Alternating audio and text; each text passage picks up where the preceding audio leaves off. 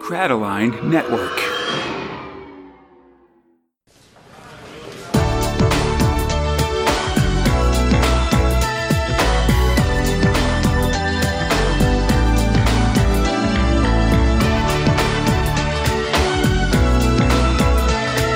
Borag Dog Earthlets. My name is Conrad, alongside my friend Fox. This is the 277th episode of Space Spinner 2000. KFC! A podcast where two Americans try to make sense of the UK's own galaxy's greatest comic, 2000 AD, 1 month of progs at a time. This episode, we're covering 2000 AD for July and August 1993, progs 844 to 847. I'm sorry for everybody who read it. It's a tough time. We're rolling forward with the spring offensive as Maniac 5 executes and is executed. Really and truly hit the road. The Slaughter Bowl begins. Big Dave starts a new adventure, and an old enemy returns to Judge Dredd. You know, Conrad, we had we have conversations outside of this podcast. It's true. Man, oh man. I get it. Some are offensive, some are offensive. That's all I have to say. Yeah, it's tough, though, for sure. And if you want to read along with us, you'll find the comics we're covering today in Judge Dredd, The Complete Case Files 19 and 2000 AD Extreme Edition 23. And that's it. Oh, boy. Okay, well, let's talk about these comic books that you forced me to read in the compound that you have me trapped in. Absolutely. Yeah, listen, you can't leave until we finish the podcast, Fox. All right? When will we finish the podcast, Conrad? I don't know. The future, I guess. That's not good enough. I mean, if it makes you feel any better, we're less than halfway done. It's like the emphasis here is on less. No, we're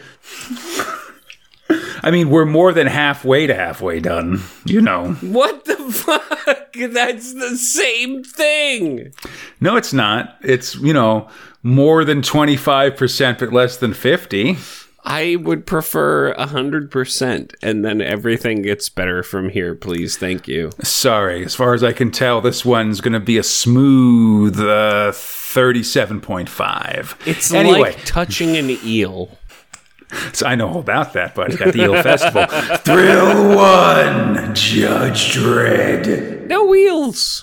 No eels in Judge Dredd. Unfortunate. Script by Grant Morrison, art by Color Siscara, letting robot Tom Frame. Ah, geez, Fox. Renegade judges from the prison moon of Titan are attacking Mega City 1 with the help of some deadly space gas. It's terrible. We gotta shoot some judges across multiple orifices. Yeah, we see a judge wander out of the smoke coughing, and the evil Judge Grice and his buddies cruelly execute him. Elsewhere, Lady Judge Machado calls into control for assistance, but gets sniped by some other convicts, and they call her a bitch judge, Fox? Which, and they say bitch a fair amount in the course of this story, which is terminology I'm not a huge fan of, I guess. And here's the thing. Like, even if we were to go very literal, a bitch is a dog in heat that is ready to produce more puppies. I thought it was just a female dog. It is, but if you're going explicitly for when you say the bitch is in heat, right, or etc., like you're looking at like they are breeding more law dogs, but they're not. It's just a woman. So yeah, they are. I think it's just a way to refer to a woman disrespectfully. Yes. To be honest. In other words, yeah, they're horrible people. And it doesn't seem like a crew that's really into the ins and outs of dog care, I guess is what I'm saying. I'm just saying that there's a reason that they were sent to whatever fucking moon they were sent to. Titan. All the crimes, for sure. Also, I just prefer future swearing, I don't know. Gruds and Drox and so forth. A biatch. So it seems that the ship that hit the Hall of Justice may have fried its electrical systems with its atomic reactor, and that has disabled like some ventilation things and allowed the meat virus to get in. Oh, good. So I've got some problems, Conrad. Last comic, right? It's a completely defensible position doesn't matter what anybody does, everything's fine. It's not going to collapse. But it does seem like that an EMP from the ship's reactor has hurt their electrical systems, I guess. The virus is getting in. The psychics are detecting its malign intention. And then they get a call from the renegades telling Magruder that they're holding Judge Osterwald hostage. They've got demands. They show you, too. She's chained to multiple cycles. Yeah, bikes. Yeah. Dredd said, they have demands, but Dredd says no deal, and that Osterwald knows the rules. And then we cut to a lot where, like you say, Grice has another lady judge, Osterwald, tied to 4 lawmasters. And after some final taunting and a probably fake offer to join his cause, he has her disrupted by the bikes, which I learned is the official term for when you have 4 horses at cardinal point, tied to a person's leg and run in opposite directions, or to their limbs and they run in opposite directions. I will say points to Carlos Esquerra, because it's so easy to show the violence in Judge Dredd, right? Like, we've seen brains splattered against walls. Sure. Or lady judges eviscerated, right? Like, it doesn't matter, man or woman. Not seeing it, I think, is the more gruesome aspect, which is what's done here with Grice. Yeah, they cut away so it's left to your imagination, for sure. So Dredd recognized the voice on the call and gets Magruder to explain what's up, and she admits about the Grice stuff. An army of former judges coming to the city is pretty terrifying, and even worse when we know that they have an extremely deadly viral weapon. Which is what's alluded to from the chief judge. Yeah, that's what we got. Magruder explains it. Yeah, everyone's infected. They'll start showing symptoms in about an hour or so, and it'll take hours to get the hall's defenses back online. But Grice won't give them that time. He taunts the judges and then comes crashing into the side of the building with one of those sweet striped Esquerra H-Wagons. The convicts have breached the wall and begin to slaughter sleeping or injured judges. It's a bloody pandemonium. Kill them all! So what I appreciate about this, and what I won't weigh into for the rest of this, is that Magruder is like, look, here's everything that you need to know. You didn't need to know it beforehand. Mm-hmm. And there's definitely secrets in the Justice Department. There's not a single blink, not a wink, not anything. They're like, yeah, okay. Like, yeah, you made a flesh bomb from alien technology. It's fine. Moving on, we need to deal with this problem. Yeah. I mean, once you know. But, whatever. The Justice Department, they're up to some shit. We all know it. That's all clear. That's what I like about this, is that it's there is no moment of oh, well, but this is wrong. Even though we have this psychic character that's just come in. Yeah. I mean, I think they know that they're kind of the baddies, Well, that's exactly what I mean. It's there's no pause about the fact that this weapon exists. Mm-hmm. It's just okay, well, we've got to deal with it. And that's it. Yeah. And frankly, building it as a deterrent and trying to create more brinksmanship and reasons not to attack Mega City 1, to me seems necessary just when you look at the decade they've had from the Apocalypse War in 1982 to today in 83 when this was happening, Exactly. It feels believable, is I suppose what I am trying to get across. Yeah, definitely. So things are getting bad in the Hall of Justice, especially as the rebels have started pumping that viral gas through the air vents. Magruder has no choice but to sound the siren and evacuate the Hall of Justice. The law ain't a building, but they can't let Grice gain the fighting bodies of all the folks and all the prisoners in the ISO cubes. So Dredd makes the order, and the cubes are all flooded, killing everybody in there, even if they're just serving a small time for a parking offense. It's nuts. As soon as I saw that, because it's just given one panel, where it's like, oh, well, we need to flood the cubes. And then we see one person who is going to drown. And there's countless people in that extent. You know there's a lot of people in those cubes, buddy, for sure. Who are like, I peed on the outside of my house, but not where I was supposed to be. And that person is now dead. It's hard great. out there. It's great. Totally. But that's not even the best thing that happens in this episode. So the judges come out of the Hall of Justice next to the Ed Ball block, who's the English singer-songwriter. They're about to be ambushed by some rebels. Then suddenly, Judge By God Hershey appears and machine guns the convicts down. She kills them all. She may now be my new heartthrob. I don't know. Hershey's great. She's so great. She's the better Judge Dredd in a lot of cases. So this judge crew then gets beamed up into a passing H-Wagon and fly to safety. Magruder explains the meat virus. The first symptoms are nausea, vomiting, and disorientation. After a few days, you get painful sores, and 2 weeks later, you grossly die. You gotta get the antidote before then, and they don't have any. I mean, it's like you get a month and a half of suffering, and then you die. I think 2 weeks or so, but yeah. Well, it's that's the thing. Great. She's like, listen, in between you dying and all the suffering happening, just get the antidote. It's fine. Yeah, come on. Back at the Hall of Justice, Grice walks through the smoking corpses of judges to the chief's throne. He declares himself chief judge as the other convicts whisper that he's clearly gone crazy. Dreams can come true. Outside the walls of the city. Dreams can come true. Something, I'm with you. Could happen to you. Yeah. Could happen to you. Thank you. If you're a judge at heart.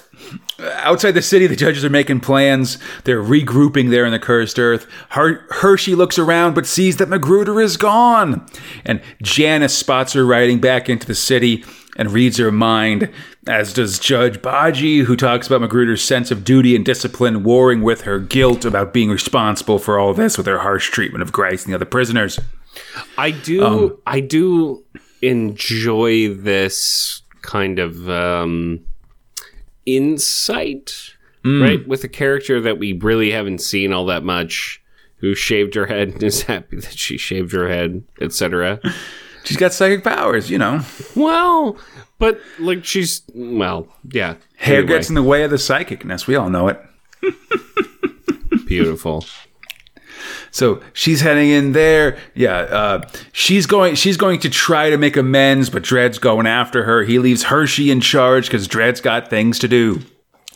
Janice and Baji discuss the dire state of affairs as various judges ready weapons and vehicles outside the city walls.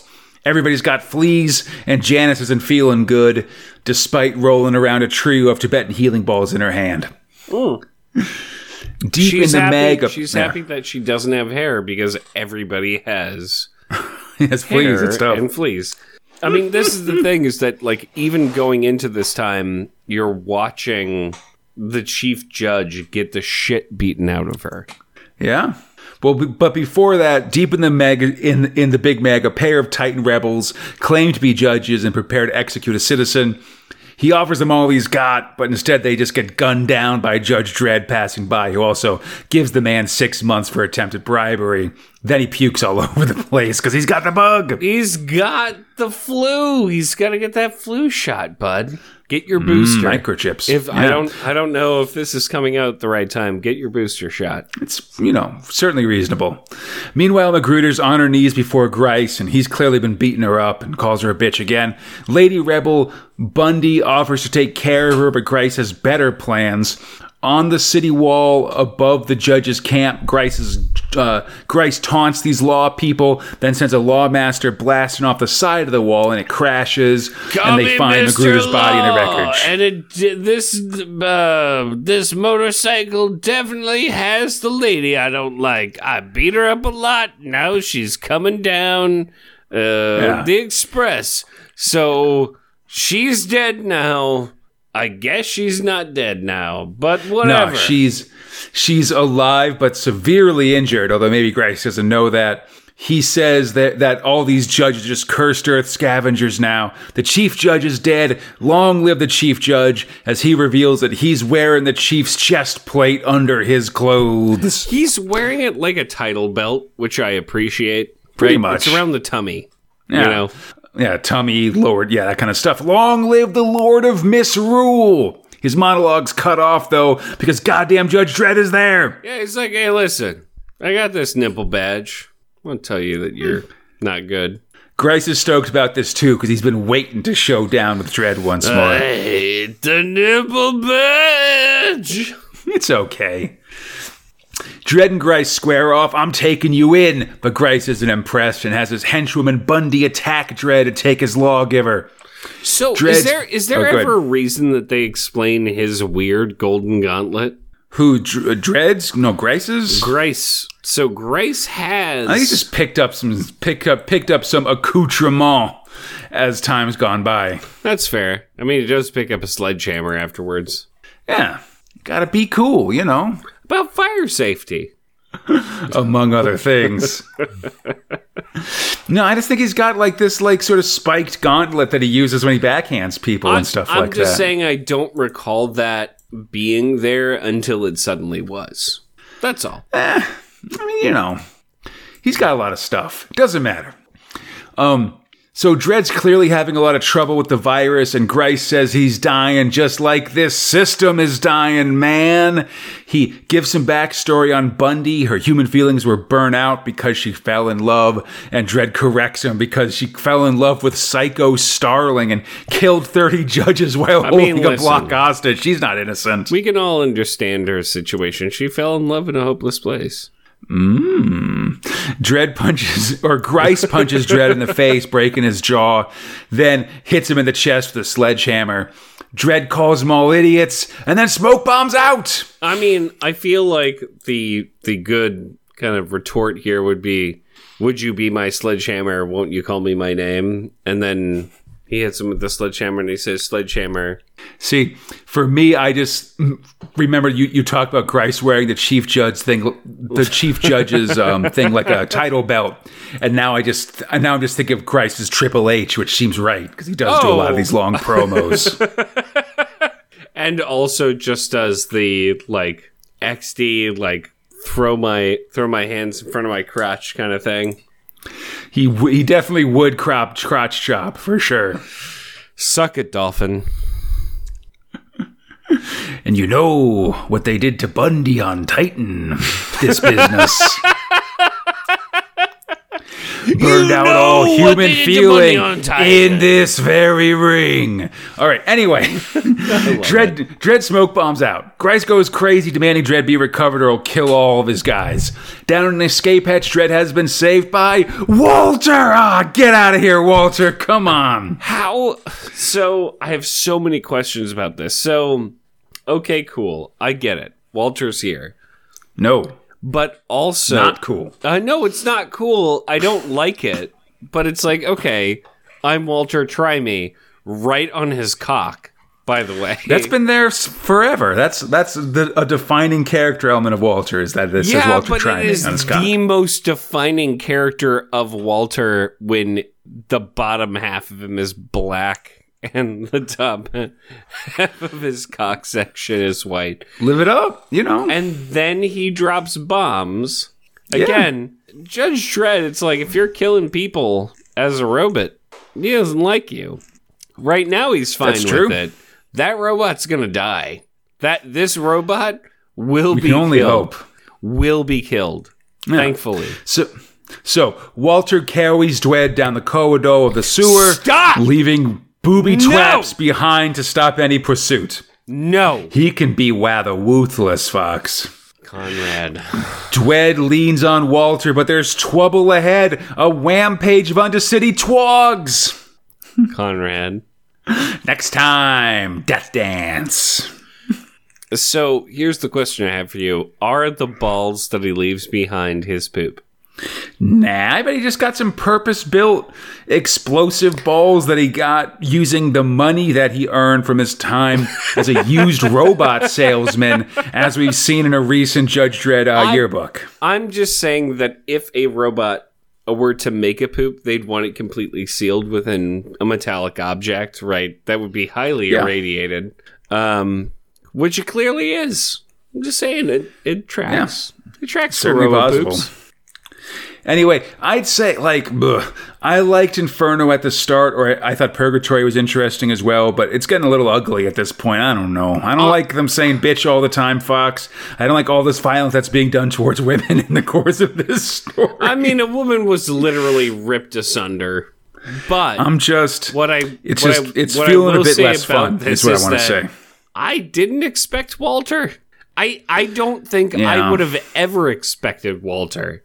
I didn't expect Walter, and I mean that as negatively as possible. Oh yeah, me Walter. too. It's like me saying anti-Walter sentiments running wild. It's like me saying I would have expected Maria, right? Like, ooh. I didn't expect Walter, and he's here now, and likely going to save Judge Dredd, even though Judge Dredd, I guess, is, I mean, he's been weakened by the meat virus, is basically why it has to happen. Not killable is really what I'm going to put forward here. I mean, he got facial reconstructive surgery that didn't reconstruct the top half of his face. You know what I mean? Like, it's a whole thing. I don't know how to feel about where this is going, but I am glad that it's in Carlos Scaraz's hands. It's okay. I don't know. It's fine, except for the poop that says, have a nice day, and then it explodes. That's weird. That's just, I feel like he just probably bought those at the booby trap store, to be honest. Again, I'm going to assume they're poops, and it's kind of like you or me. Like, hey, if you pooped on somebody's... All right. No, I'm just saying, and then you drew in have a nice day. Like, where are those coming from? Because for a robot, that's coming from a place. Fox, all this talk about poop has made me feel like you're really trying to avoid discussing our next thrill. You're just reaching for anything, but you're also reminded of things. So let's get it over with Thrill 2, Big Dave. Do we have to? Yep. Script robot Grant Morrison and Mark Miller. Art robot Steve Parkhouse. Letting robot Steve Parkhouse. Here we go. Okay. Hardman, Big Princess Dave. Diana? Hold on. We haven't gotten there yet. We're still remembering Saddam Hussein. Hey, remember that people of a different persuasion than you exist? So Hardman Big Dave and Hard Special Envoy Big Terry are in Iraq to take out Saddam Hussein and his deadly alien love gun weapon. The boys arrive at an army base and find all of our brave troops turned into flouncing gay stereotypes. Oh, God. Dave and Terry give them some knuckle sandwiches, but suddenly a bunch of flying saucers come zooming in. But what you're really not saying is why they gave them knuckle sandwiches. You're gay, therefore we should punch you, right? Yeah, punch him out of it. Yep. So the troops are useless, so Dave and Terry have to get stuck in on this fight. Terry with the machine gun and Dave by lobbing his dogs at the saucers, I guess. What? Dave does do some shooting himself as well, though. Soon the pair have destroyed those and are fighting their way to Baghdad, so Saddam activates the love gun and hits Terry directly. Oh no, he's gone all gay. And then shock horror, Dave does as well. So horrible. And then also, I guess you got hit by the beam, but don't worry, he's lad enough to, I guess, not worry about it. Dave tries to overcome the love gun heterosexually, but is overwhelmed by thoughts of kissing dudes and getting a pet cat, then passes out. I really, as somebody who has owned cats throughout his life, and dogs, and chickens, and pigs, and whatever, I really don't feel that the animal that you own directs your sexual competency. Big Dave would disagree. It's very clear because he's got these very muscly dogs that are screaming at him constantly. Dave comes to at the mercy of Saddam and his alien friends. Dave will serve in my harem. Terry does his makeup and holds a purse as Saddam demands that Dave kneel before him, but Dave breaks. He beats up the guards and starts kicking the crap out of Saddam, but then decides it's not worth it and sicks his dogs on him. Into his penis and testicles. Conrad. He then headbutts the aliens and tells them that they don't want any peace or happiness here on Earth. That's for poofs. And the aliens bog off back to Mars as Dave punches a restored Terry in the face. You let me down seriously, Terry. But they fist bump it out and prepare to beat up all of Iraq. But then the people are rejoicing. They're so happy. They're waving Union flags and greet Dave and Terry as heroes. Carry them on their shoulders as posters of Bovril, Marmite, and voting conservative go up on the walls. Hooray for Big Dave. It's just like, why is this for kids? And also, we did it again later. So... Take that, you wily snake of the desert. Is Iraq in this case then, I guess, just Wile E. Coyote and the Roadrunner? Is the Roadrunner actually Iraq? I don't think so. I don't because like this. All I'm saying I feel is like they'd say that we've meep. beaten Iraq several times, you know. Meep. Like, here we are. And everything's fine, but also don't use Acme fist bumps in order to accomplish the mission. I don't know what's being said here, Conrad. Indeed. Well, I mean, I want to talk a little bit more about, like, both the response and the reasoning for Big Dave in our next episode when there's sort of some nerve center stuff to sort of go along with it. Fair. I will say let's do it there.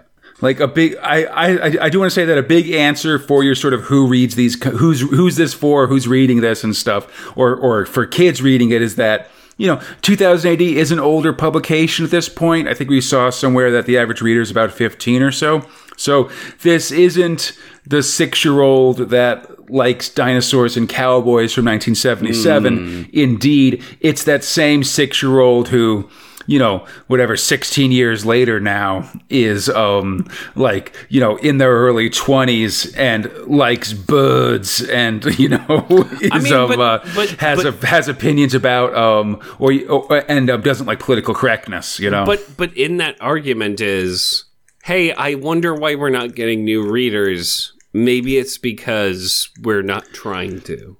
Right? I mean, this honestly is, again, I kind of want to talk about it next time, but this feels more like a push for new readers. They're trying to appeal to like something we don't really know about because we're sort of in our walled garden of just 2000 AD is there's this comic called Viz that's also very popular at this period, which has a lot of this sort of anti-PC, like, making fun of everything, being offensive kind of thing. And Big Dave is clearly trying to do a follow of that and, like, you know, push these boundaries and make fun of sacred cows, etc. And missing the mark. Anyway, shall you we? know, I mean, that's the point for debate, for sure. So, new story for Big Dave. In the wreckage of the Nelson Mandela block, a mustachioed version of British children's TV character Postman Pat arrives to deliver the mail. So, Conrad, I know Postman Pat. Yeah. So, I don't know if you grew up at the, like, or, like, had the same, like, cartoons in, like, you remember, like, USA and all those. Yeah, these would be, like, so this British stuff would, in some cases, like, in cable in the US, we would get some like British and Canadian Canadian kids stuff as well. So, like, I saw Danger Mouse at like 5 years old, right? Mm-hmm. And part of that same block, which was like the Saturday morning cartoons before the mainstay block of like, here's us selling you like robots to buy. Mm-hmm. There'd be like Danger Mouse, but also Postman Pat, like once in a while in circulation. Count Duckula, things like that. Oh, Count Duckula was great. Or like Trapdoor. What's under that trapdoor with Burke? You're a fool if you do. But yeah, so this guy, so we see a mustachioed version of Postman Pat delivering the mail with his black and white cat Bess. Man and cat make their way through the block as terrifying noises fill the corridors.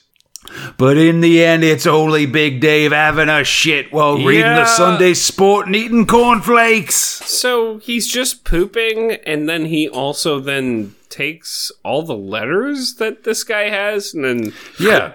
Well, the postman's here to deliver Dave's copy of Titbits.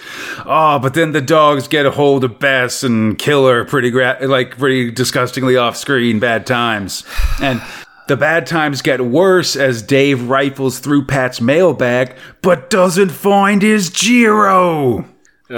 And I don't know if I'm pronouncing it right. Giro, Giro, just but Giro. That's Giro. Yeah, I know that's the sandwich, but in this case, it's also the British term for welfare checks that get sent out to people. Oh, really? Yeah. I didn't actually know that. I thought he just wanted a Greek sandwich. No. When you're on the dole, Fox, you get the money for it via your Giro, which gets sent. It's like sent. It's like a shortening thing of an international mail thing. For the coconut, you get yourself together. Yeah, exactly. Get your money for the coconut, and then you feel better. I think it's lime or whatever. Anyway. He dumps all the mail in the toilet, and when Pat doesn't have Dave's Giro, Dave dumps Pat in the toilet. Oh no! As the dogs fight over the best the cat's remains. Dave's pissed, especially when he sees the Queen bragging about how great it is being the Queen on the telly.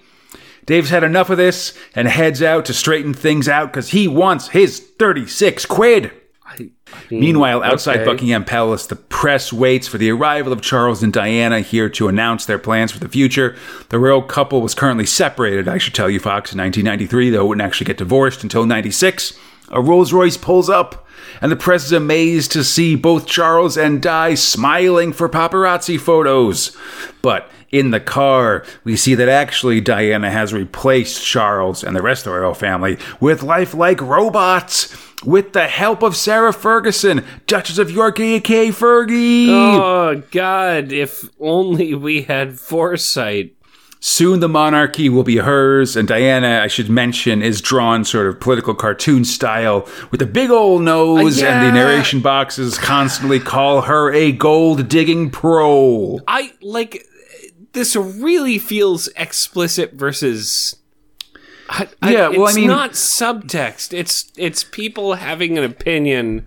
I mean, about... it's subtext because this is stuff that would appear in like this is the phrasing and all the narration boxes, I should say, throughout Big Dave generally. They're going for like the style of a headline in some of the like trashier tabloid newspapers of the days, your Sun or your Daily Sport or something like that. Something that's a really big deal in England at this time, which would take a very, jingoistic reactionary view, very like pro-military, very pro-monarchy and stuff like that. And so, portraying Diana this way, referring to her this way and all that stuff is very it's a reference to like the media landscape of the time, basically. Like it's the equivalent of having a narration box for American sensibility if there was a story being narrated by like Tucker Carlson or something like that. In the way that he speaks and goes through things. But I felt like she was a critical darling, at least like as somebody who didn't have a conscious mind, let's say. Diana, I don't know. She was always a critical darling, I feel like. No, that's not true. Okay. Well, I've learned something today. Diana was like, I'd really suggest the podcast You're Wrong About, like that podcast. Okay.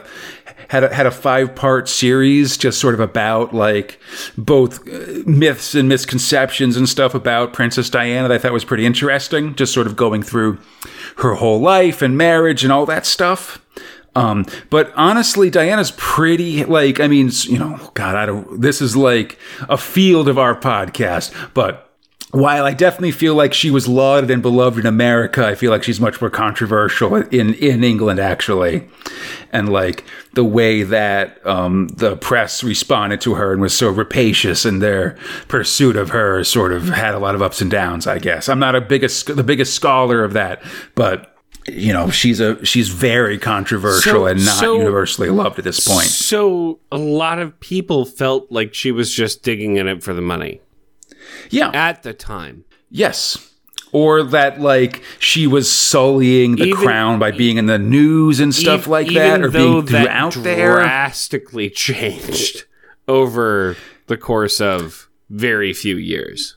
Well, yeah. Well, I mean, listen, it's hard. I feel like it's hard to get a good barometer looking at it from the past because so much of that changed when she died and stuff like that. I suppose the point that I'm making is the stance that they decidedly took, regardless of this being a satire comic, was maybe not the right one. I mean, I think they're trying to reflect what the thought at the time was, what the again, this is sort of the satire piece of it, what the people they're making reference to in the text boxes, in the style of Big Dave and stuff like that, how they would see Diana and her conflict and marital strife with Charles and stuff. Well, I suppose my conflict is more with Charles and less with whoever he decides to pretend to marry. But well, sure, yeah, but I'm not. I can't talk about, or I don't want to talk about the ins and outs of the reality versus the comic itself. I guess we are not specialists in terms of the general monarchy. However, I'm just saying marry who you want to marry. Easy. Yeah, I'm just saying that this comic is like, it has jokes, but those jokes are very opaque to Americans in 2021. And so I'm just trying to explain some of the backstory so you can we can sort of understand them and what the thinking would be in 93 for some very British stuff. From my perspective, however, it's more of like looking back at this, because that's kind of our perspective, right? Like we're looking back on these things. Yeah, I'm just trying to give some of the context for it, I guess. Of course. And well done. Wrong side. When it comes down to brass tacks. Well, yeah, but again, like I feel like taking a stridently even at the time, taking a stridently anti-Diana over Charles' view is like a comically wrong opinion, or like one that like really you're picking Charles, okay, buddy. They did make Charles a mannequin, or excuse me, a puppet. At that point, right? So he's a joke too. It's a whole thing. So clearly, the whole thing is a joke. Like I get that part, right? Like all of this is a joke. But then no one can know that like Diana's going to die tragically in 4 years. Oh no, that's they're making this one. That's sort of what's hilarious about reading it is like, oh yeah, you guys said this. You gonna bury it? Yeah. You gonna bury it anywhere? You're never gonna talk about it at your. Like, because I will go to a comic convention and be like, hey, remember that one time? I mean, it's why Big Dave probably won't be reprinted anytime soon, I'd imagine. I don't think Big Dave will ever be reprinted. But I will say to the brief for Big Dave of taking down sacred cows, having an insulting comic about Princess Diana is tilting at a pretty big sacred cow, I mean, if you think about it, eh? Can you anyway? All I'm saying is, can you imagine this coming out now? Of course not, but I feel like that's also the fun. If not, I'll tell you what I could see, Fox, though. Your position is indefensible. Let me say that I could see a very similar thing coming out about Harry and Meghan, about that part of the royal couple, right? Sure, but also then 20 years... Which would be a similar outsider princess that the public doesn't like kind of thing. 20 years after it would come out, does it hold up is a question that you should ask the initial writers. Was this something that was actually substantive versus you just trying to do something for a lark? All right. Well, I mean, that kind of like, okay, listen, hold on so I can get mega power over, or so I can throw power overload and read you what their responses, Fox. We got to do this now, I guess. No, sorry. Like, I'm being specifically political because I do believe that this is some bullshit that I don't necessarily understand, but I don't agree with. It's like, look, you can make this tirade of a comic, and normally I wouldn't be this... I'm trying to say that, like, the joke is like, it's not like the direct joke is like, I on people that are very pro monarchy and stuff, which I don't know. I appreciate that sentiment. I don't care for the royals myself. I understand the joke. It's more of that, did you think this was going to last?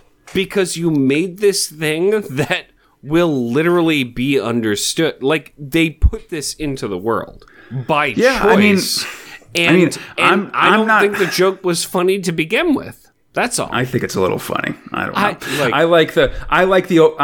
I got to admit, Fox, I really like the over the topness and ridiculousness of the narration boxes throughout Big Dave, just in general. I think that they are ridiculous, and in the same way, when I do my Alex Jones voice and talk about microchips in the vaccines, it feels very much in the same vein. But that's like saying that the things that Alex Jones says are funny.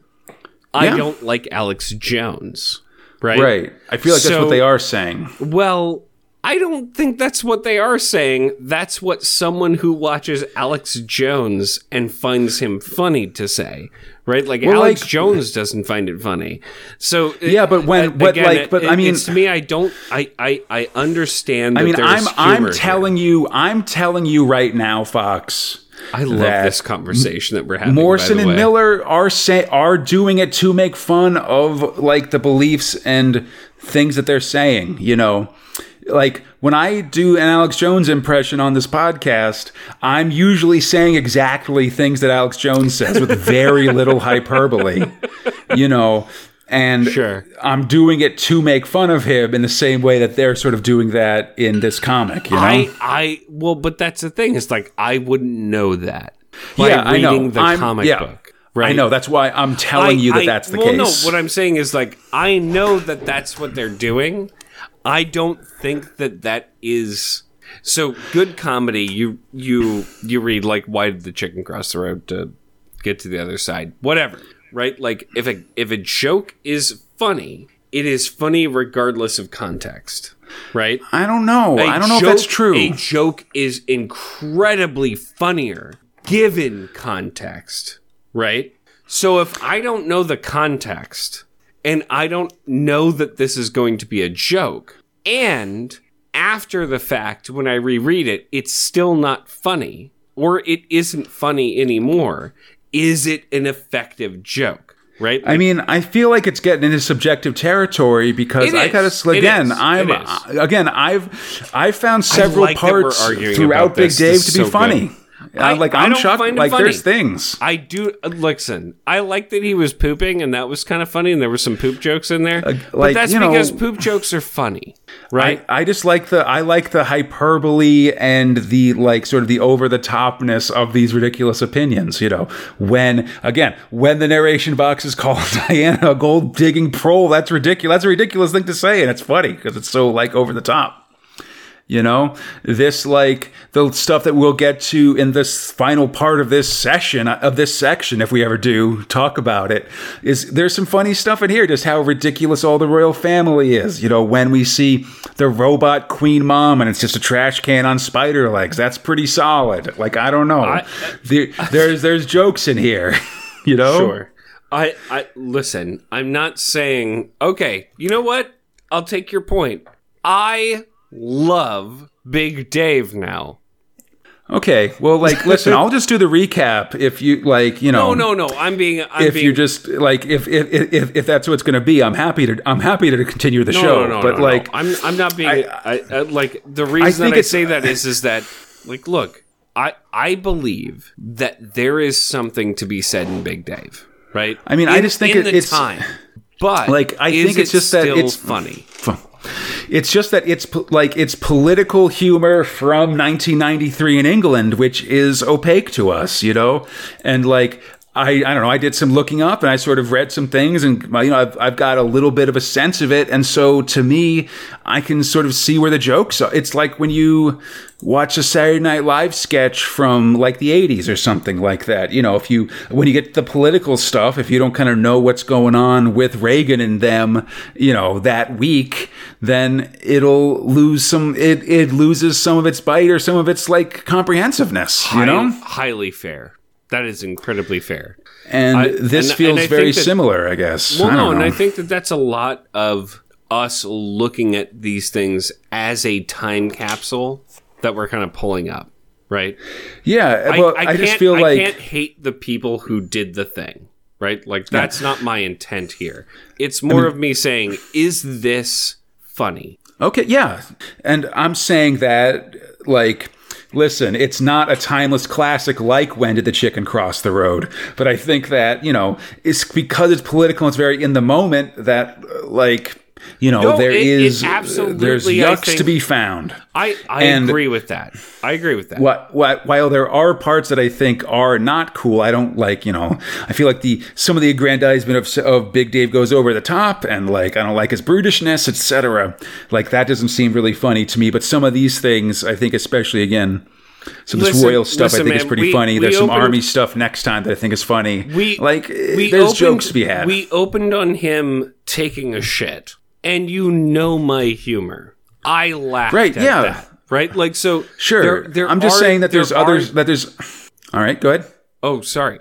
There are things that I feel like are fruitful here. I may not understand them 100%. That's where I agree with you. Yeah, I'm just trying to, I don't know. I'm trying to explain some of the jokes, I guess, because...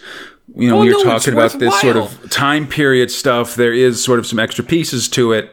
And I was hoping to do this a little bit more next time, just because I was going to sort of prepare some of the things that Morrison and Miller have talked about the story, because Thrill Power Overload, the book about 2000 AD, goes pretty in depth and sort of responses to Big Dave's criticism and stuff. Well, no, exactly. So I'd like to go over that then. I'm simply opening up my can of problems with it, not so that they can be answered, but so that we, as a podcast, looking at this from the future, looking into the past, is not one of placation, but one of honest review. Sure. Yeah. I'm just trying. I find it to be offensive.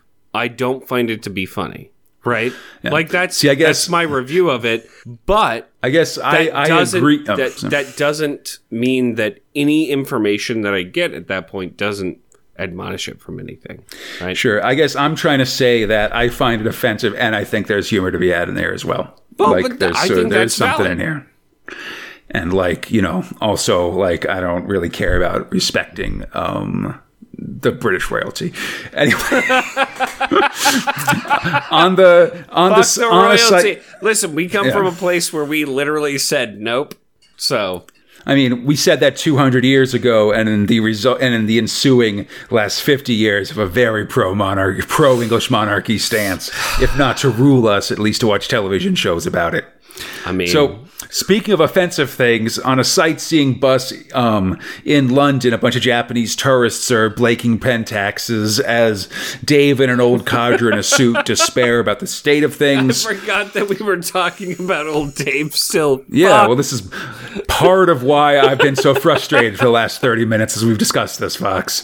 Hopping off the bus, Dave enters Buckingham Palace through the same door that castle intruder Michael Fagan used in the 80s, and is also, of course, used by the various secret tarts and toy boys of the royal family. And then deep in the royal basement, Dave finds a locked door, and inside it's the bloody royal family, isn't it? The Queen, Princes Philip, Charles, and Andrew, even Prince Edward. Though Dave does knee Edward in the balls, because we gotta have some homophobia in here, I guess. They explain the situation. Stephen Hawking helped build the robot doubles, apparently, and they need Dave to stop Diana and Fergie's evil plan. Even the Queen Mum thinks so. Dave just wants his gyro, and in the end, Charles says he'll give Dave the damn £36 if he helps out. So he's in. Meanwhile, at the High Life bar and restaurant, Fergie and Di are messing about with some blokes when Diana gets reports that Big Dave is on the scene and has found the royals. There's no time for that, though, as the party commences. Later, Fergie is getting in a fight with some lady over a drunk guy, and Di decides to smoke a cigarette and activate her robots. Destroy Big Dave! And here's where we see that the Queen Mum bot is a trash can with a hat, which I think is pretty funny. Anyway, next time, Double Trouble. I'm pro robots. And we'll finish up Big Dave as well next episode. Actually, all these summer offensive stories we'll finish up next time. Finish. Big Dave. We will come back for some Big Dave in the future. Anyway, let's wash that grossness out of our hair, Fox. I'm tired of talking about Big Dave. I'm tired of talking about politics. You know what I want to talk about, Fox? What do you want to talk about? Dino Deathmatch. Thrill 3. Slaughter Bowl. Oh, fucking finally. Oh, thank God. I'm loving Slaughter Bowl. No, if there isn't a fucking secret hint here, Slaughter Bowl. I love you. I want to kiss you. I want to smooch you. There's so much text here that I had to read, and I read all of it. I love you.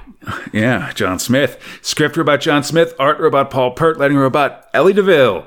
In Whitefish, Montana, Stanley Mata sleeps in his death row cell, thinking of happier times, carving a Christmas turkey for his family. There's a moment of him laughing and holding a knife quite oddly. Anyway, soon he's awake and getting some implied prison rape in the showers. Good times, bad times. We cut to sportscasters in Plainview, South Dakota, where the Slaughter Bowl track is being built, full of dangerous terrain and booby traps.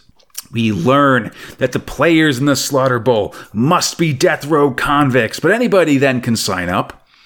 Stanley gets his prison Christmas dinner other cons. I do have a question for you, Conrad. So, is it only death row inmates, or can anyone sign up? See, this is what I mean. Like, I get what they're going for. I would have already signed up to have my own dinosaur and maybe to have been eaten by a dinosaur.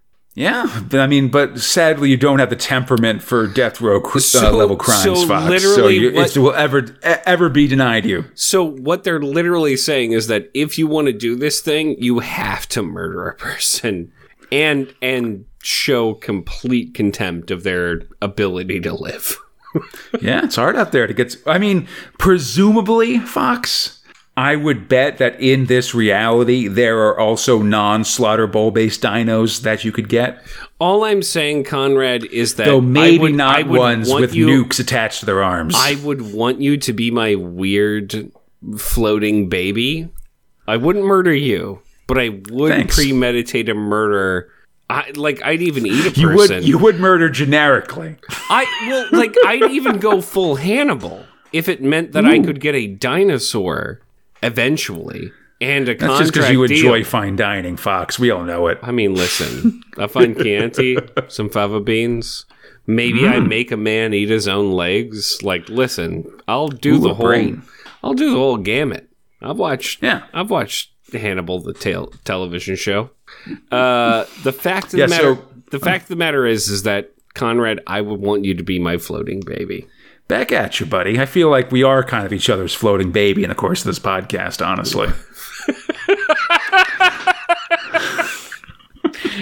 So the other cons gossip about who signed up for the Slaughter Bowl and that the winner gets some amazing prizes, but honestly, Mr. Throat's pretty tough competition. Stanley eats alone, but then the warden wants to see him, as it seems Stanley's medical insurance has run out. They're going to pull the plug on his wife at the start of the new year in a couple days. Stanley faints, and when he comes to, he finds that someone's left a belt in his cell to hang himself with. Meanwhile, Mr. Throat is hover fishing and listening to the other weirdos, to these backgrounds of the other weirdos that have signed up for the game. There's the freaky deacon, there's a serial killer ballet dancer, there's a dude with multiple personalities, but Mr. Throat isn't worried. Back in prison, Stanley starts to hang himself, but then remembers his beloved wife, and we get a good look at her, and she's looking pretty bad, honestly. And in the end, he can't go through with it. Instead, he calls a guard and asks to enter the Slaughter Bowl. This really feels still all kind of manipulated, especially given his circumstance. You know what I mean? Yeah. Mysterious forces forcing Stanley to join the Slaughter Bowl. Didn't put all those people under his floorboards, I think. I mean, certainly says not he's how innocent. we met him. Yeah, totally. In South Dakota, a plane is letting off the Slaughter Bowl participants. Most come off in straitjackets, but Stanley's got this whole heavy-duty Hannibal Lecter thing going on, apropos. He tells the reporter he's here to make money for his wife's medical expenses, and we see her lying skeletally in bed. Stanley's 200-1 odds to win. Mr. Throat is 6-4. We learn that contestants get $500 for each second they're alive in the game, plus sponsorships and special prize things, though Stanley can only get $50 from Kidderminster's barbecue relish. Let me clear my throat. This barbecue sauce pretty good. The cons get trained instantly by Info Squirt. I guess they've been matrixed here. And Info Squirt. It's gross. Definitely gross. And then they go to pick a dinosaur. Stanley picks a yellow Parasaurolophus. Yes. That he calls Myrtle.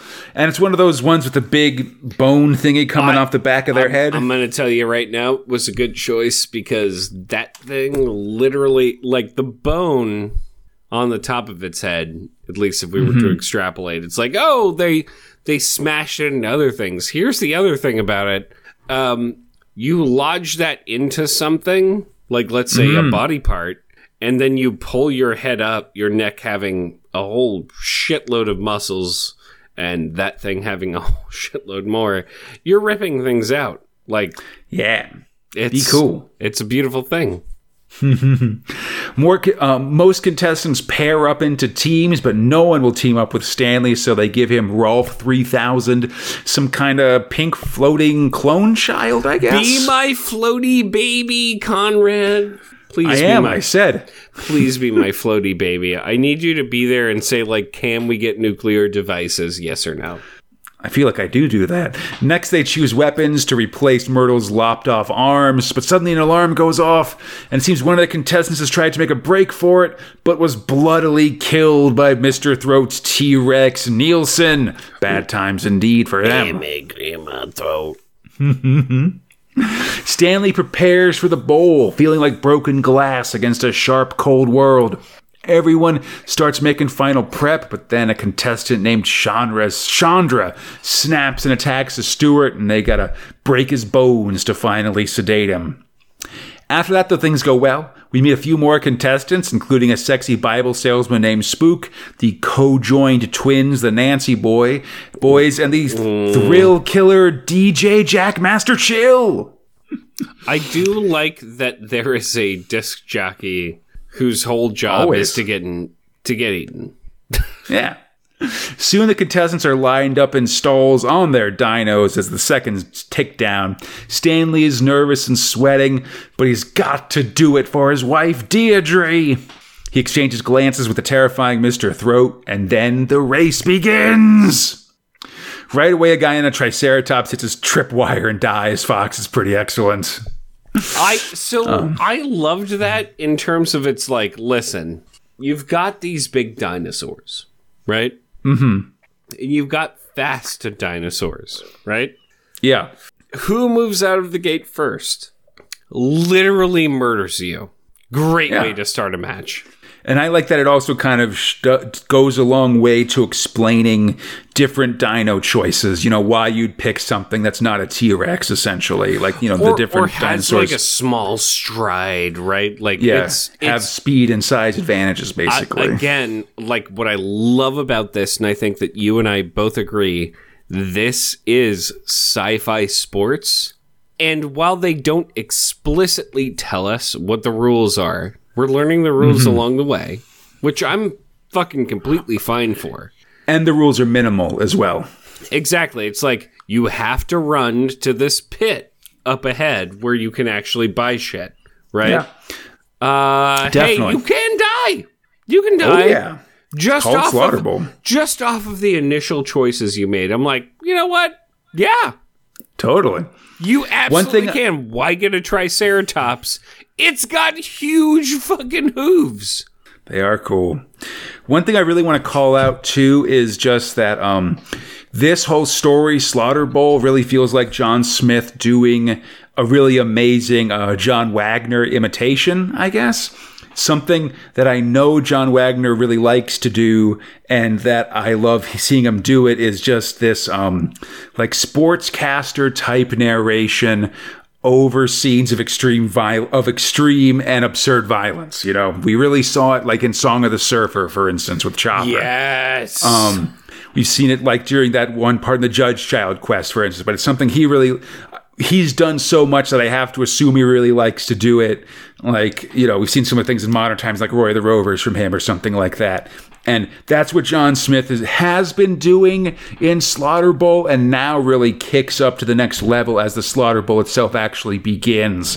Is just this rapid fire sportscaster coverage of like these dinos fighting and people dying and stuff like that. It's pretty neat. And I think it's a really cool way to present this stuff. It's really fun. I love discovering things about the match, right? So, like, we already know he's hyper obsessed about his wife, who's definitely dead. Like, nothing that he's doing, we already know, nothing that he's doing is going to bring her back to any sort of manageable reality of life. Maybe. That would be a great consequence of all of this. What I'm looking for is the square off with him and Mr. Throat. Yes. I am excited about that too. Fuck. I'm excited as fuck because I'm kind of rooting for Mr. Throat. Mr. Throat's okay. He's the best. He just wears a thong all day and just appears on camera in his thong. He's like, yeah, listen, I'm going to drink some lemonade right now. Look at me, drink this lemonade. Yeah, kill these pandas off like this. And now I'm done drinking this lemonade. I'm going to go out to these pandas. I'm going to shoot all these pandas. Yeah, we see a blue dinosaur seems to get out ahead, but then it's suddenly just crunched in an explosion of blood by Mr. Throat because he's one mean SOB. I guess he's so cool. I love Mr. Throat. The Slaughter Bowl is underway with Mr. Throat and his partner Shehu in the front. We learn that the weapons on the dinos are useless without getting some cash or power-up tokens. God, power-up tokens. This all says video game to me. I want this. Gotta make it. I want this, Conrad. The first to the waypoint on the course gets the most money and thus potentially the most firepower. Stanley hears an explosion and is showered in meat, and at the urging of Ralph 3000, he snaps to attention, and with thoughts of his wife in his head, it just goes for it, powering ahead of the others and approaching a scoring tower, hitting it and earning a valuable $100,000 bonus. It's a beautiful thing. Yeah, the announce team checks in with Deirdre's doctors. With money in the bank, they can start the various surgeries that'll save her life. They'll be giving live updates as they go through, and it seems like this is going to include a full torso skin removal, which seems like a lot. But they'll just have to drop their tools and close up if they run out of money, even if they're in the middle of surgery. It's literally the most... so I love this because that's how dystopian it is. It's like, well, listen, like, I'm being paid by the minute. Yeah. This story's set in 2030, so maybe not the dinosaurs, but this view of the NHS could be coming to you in 9 years, Fox. All right. I mean, listen, the U.S. wouldn't even have this question at this point because you'd have to be working in order to get it. Back on the course, we see several dinos fighting it out as DJ Jackmaster Chill arrives on the scene, gets eaten, and we see him slide down the dinosaur's gullet. At the pit stop, Mr. Throat is filling up on ammo and steroids, the former for his dinosaur, the latter for him, and Stan and Rolf debate what kind of weaponry to get. Mr. Throat's already back, and Rolf says on the field. Yeah. Rolf suggests tactical nuclear weaponry. And Mr. Throat's already back on the course. He's mad, bad, gonna have himself a ball. Man, no, he juices on the field. He's like, hey, listen, you thought this was the T-Rex? Let me pump all of this yellow liquid into my body. Thank you. I'm now insane. He knows how to party. Next time on Slaughter Bowl, blood and dust. Is this not... Conrad, I actually have... It's fun. I have a question for you. So, like, we've seen, you and I, space age, just sports. Yeah. Now, here is my thing. I don't, like, why do they need dinosaurs? Why do they need to replace dinosaurs? Like, body parts? I don't care, right? Where we watched Harlem Heroes, it's like we get it. We know how all of the scoring works. We know all of the bits and bobs. I feel like I enjoy not knowing and then having it unfold, which we've had we've had that before, but it felt like it was placating, whereas this is like, no, look, we already know, like, the first part's a race. The race, you get to the thing, and then you get a bunch of ammo and basically get to kill people. Like, I don't know what's coming next, and it's kind of exciting. Mm-hmm. But on top of that is Mr. Throat. Mr. Throat is not just the identity that I want to somehow bring into, like, literal tons of things that I've done. I want to be called Mr. Throat because he's just so, like, he's like, yeah, man, everything's fine. Like, hey, look at all this stuff. Like, yeah, of course I'm killing these pandas and drinking a tropical drink. I'm going to have a cigar. And now I'm going to inject myself with what is literally Tyrannosaurus grade stamina. Like, all of this are things where I'm like, when I think sci-fi and sports, I want this kind of detail. It's it's fun. It's so good. Now, I want to ask you this one question, Conrad. Yo. Would this work without dinosaurs? Would they be like in Cars or something like that, do you think? It doesn't particularly matter. I'm saying, would this work? Like, would the story work without dinosaurs? Yeah, I think so. I think that I don't think you'd want it to be a foot race. But, like, I think if you had some other kind of conveyance in here, it would be fine without the dinosaurs. Like, if they all had, like... if it was your own arms being replaced with, like, giant plasma weapons. I'd say less like that, but more like the remake of Death Race, where they all had, like... I mean, this basically is the remake of Death Race, actually, with Statham or whatever, where they just kind of have, like, cars that then have machine guns mounted on them and stuff like that. I think that'd be basically the same. You get some extra visceral thrill by the fact that people are getting eaten by dinosaurs. So I don't want to discount that. Hold that on. Is it made maximally better because there are dinosaurs involved? Oh, absolutely. Question mark. Yeah. Again, I'm not saying they're essential, but I'm saying that there are very nice extra elements, certainly. That's kind of what I mean, is that it's like, if I was watching Hellfire, whatever, like... was the second version of Harlem Heroes. Oh, Inferno. Yeah, with the motorcycles. If Inferno involved dinosaurs, I think I'd be more bought in. But what makes this fun is that we get insight into, well, it's not about the dinosaurs. Like, yeah, they're dinosaurs. Like, no, whatever. Incidentally, there's dinosaurs. Exactly. Look, it could be anything. It's just a large monster, and realistically, it's about filling them with guns. I'll definitely say that there's very few action stories that can't be improved by just tossing in a random dinosaur or two.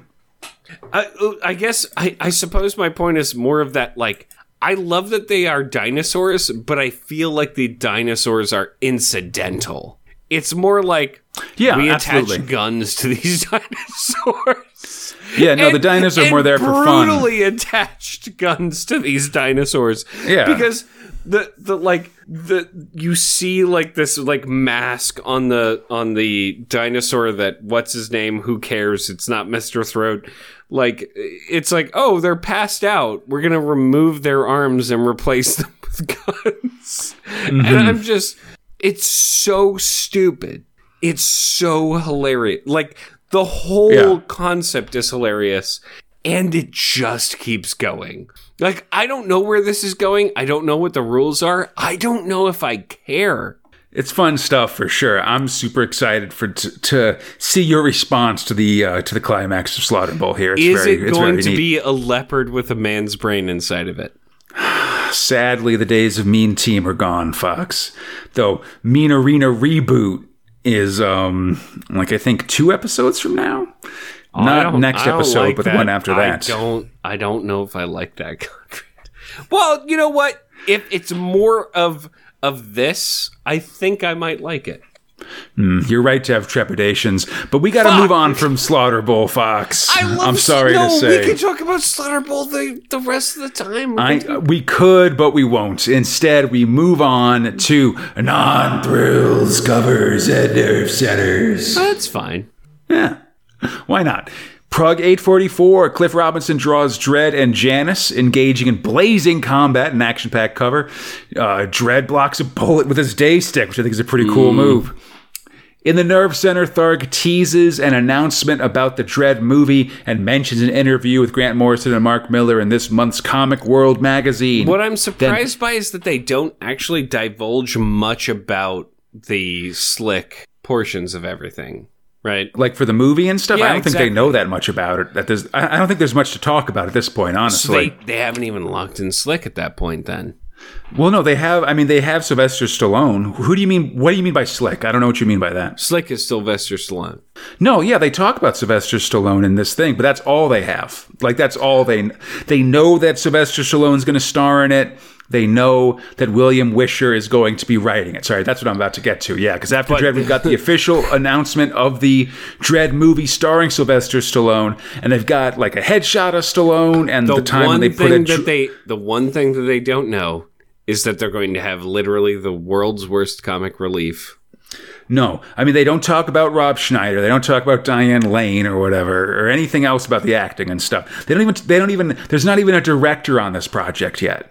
Right? Like, oh god, the deal has been signed, but it's vaporware. I mean, the movie's not going to come out for until summer of 95, and we're in summer 93 right now. So, you know, that's only 2 more years of our life. Some time between then and now. I should mention that they do bring back a feature they had in the 1984 Dredd annual where they glued a bunch of Dredd helmets onto various movie stars, and one of them was Stallone at the time. Really? But in fact, the article's mostly pictures of cosplayer Una Mengi, who I'm happy to finally get a name to. He's the cosplayer guy. William Wisher, as I said, was mentioned as the screenwriter, and we're 2 years away. So, we'll get periodic updates as we get closer to the date. Mid-issue, there's a full-page ad for a Jurassic Park comic strip by Gil Kane and George Perez, and an ad for Outlook magazine with a cover featuring Bjork and a free cassette featuring bands I've never heard of. I love seeing a young Bjork. God, she's still beautiful to this day. And she lives in a castle full of cats. Hey, get that swan dress out of here, buddy. The input page has pictures of a pinhead prime minister, Hell Major. You voted, we came. Letters ask for advice on what to do with their life after GCSEs. Discuss the finer points of vegetarian dining, joke around generally, and accuse Tharg of looking like Reg Holdsworth from EastEnders. The prog ends with an angry-looking pinup of Friday by Simon Colby, and Friday will return next episode. Prog 845, Ryan Hughes draws a flashy Really and Truly cover. They are babes in arms. In the Nerve Center, Past Tharg is enjoying the calm before the summer offensive is released in a weird time-traveling Nerve Center. He's like, yes, for you, the summer offensive has been out for 4 weeks, but for me, we haven't released it yet because we prepare these progs several weeks in advance, blah, blah, blah. What the fuck? Yeah. Listen, I don't know. Tharg also demands that people stop sending him unsolicited future shocks. Come on, get out of here. Mid-issue, there's an ad for some fairly sweet Batman action figures and vehicles, and there's also an ad for a Tharg wall clock with the Rosette of Sirius forming the clock face, and I would like one of these if someone has one lying around. Literally not as cool as like a bat flotation device that also can put on Two-Face. Also, no, give me that Tharg clock. Also what? What? Are you there? Huh? Oh. I missed what you said also, but then you were quiet. Oh, no, I made a fart noise. Oh, jeez. This potty humor, etc. He likes fart noises. There's also an ad page for a bunch of comic book shops, as well as personal ads that are both selling complete sets of 2000 AD and wishing birthday messages to someone named Steve Trumbull. And they list £1,400 for a full set of 2000 AD up to Prog 845. That's healthy. That's an expensive amount for those progs. I feel like, now we can get it for a lot less. I mean, you can get it less Adjusted per for prog. inflation, £1,300 is quite a bit. I always point there's a pretty consistent eBay listing for a complete set of 2000 AD, which is £2,100 at the moment. But that's also for more than double the amount of comics, Because I think that's from 1 to 2,100 versus also, 1 you to need 850. a fucking salt mine to store all of the I would definitely, you'll definitely whatever. at least want to get like a special like drying room or like a humidor to put them in, because I would worry about them catching a light pretty quickly. They're gonna catch fire regardless. The input page is a picture of Mario and Luigi, the Super Mario Dreads. I honestly, I thought this was pretty inspired. Yeah, it's good. Letters are excited about the Dredd movie, ask about the term Grud on a greenie, try to get their letter printed, and there's more discussions of Dredd casting. The prog ends with a Steve Parkhouse pinup of those merry wives of Windsor with these slutty caricatures of Princesses Diana and Fergie. Prog 847, to further celebrate the movie announcement, we've got Oda Mengi appearing in full Dredd cosplay on the cover here, designed by Steve Cook. Love his grimace. I'll be honest, really nails it. Yeah, no, this is a really good cosplay of this, for sure, of a comic book Dredd. Prior to Dredd 2016, best Dredd. Mm-hmm. Well, this is a very faithful comic book adaptation, I do not like Sly Dredd. You and I have had conversations about this. Like, Sly is fine. There's so many problems with that Get that movie. cod piece in here, buddy. That's what I want. Nope. Cod piece it up. This particular thing, it felt authentic coming into this. Yeah, I would say this costume is very true to the comics in a way that none of the movie Dredds have been. There's sort of elements in both movie Dredds, but yeah, not as crazy as this. No, I agree. It feels like it is an amalgamation of the things that we see in the comic books, as opposed to either an over-representation of them, which you see from the Sly Dredds, or an under-representation of them, which you see from 2016 Dredd. Mm-hmm. So in the Nerve Center, Tharg plugs the third reboot of this year, the Autumn Attack, which we'll see next episode. The input page has a picture of Judge Richard O'Brien, chief of the Crystal Maze. Letters insult friends that don't like 2000 AD. A 2000 AD reader's had a fight with her boyfriend, and another says the progs have more thrill power than her boyfriend. There's some hard questions about... That's fucked up. Yeah, listen, freak out. There's some hard questions about Dredd's helmet, and they ask where Dredd keeps all them fancy bullets. The prog ends with a pinup for the clown, showing both happier days for the performer and Toby the pony, and it says coming soon, but we won't see it till spring '94. Man, that's such great news that I don't have to read that until Not for a little while. a little while from now. Prug 847, a rare word light cover with just the name of the comic and the name of the cover boy, Maniac 5, on it as he shoots a billion bullets off screen. There's also a teaser for the upcoming Thrill Cannon Fodder, which we'll see in November of 93. The input page features the friendly folks of Good Company, and letters worry about Dredd getting watered down like the Teenage Mutant Ninja Turtles. A lady reader likes the Gronk and cute boys like Farrell and Revere. How is it that they I feel like the Teenage Mutant Ninja Turtles, it wasn't like a widely known comic prior. Yeah. To get watered down. So not unlike 2000 AD when you compare it to American culture, buddy. Oh! Step back.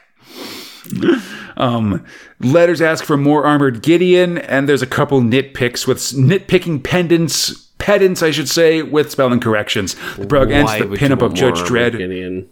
Me either. Well, no, actually, I'm interested in the next story. It's going to be fun. The prog ends the pinup of Judge Dredd by Skiz artist Jim Bakey, and I like that he always draws Dredd with this heavy 5 o'clock shadow, kind of a dog-faced Dredd, you know?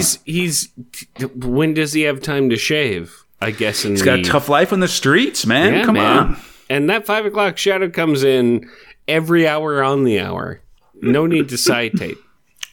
Absolutely, yeah. Listen, he just grows it naturally. He doesn't have to take any beard-enhancing drugs or anything like that, Fox. Nah, man. As soon as he goes to bed in his nap pod, it shaves his fucking stubble as soon as he gets in so that he can be above board.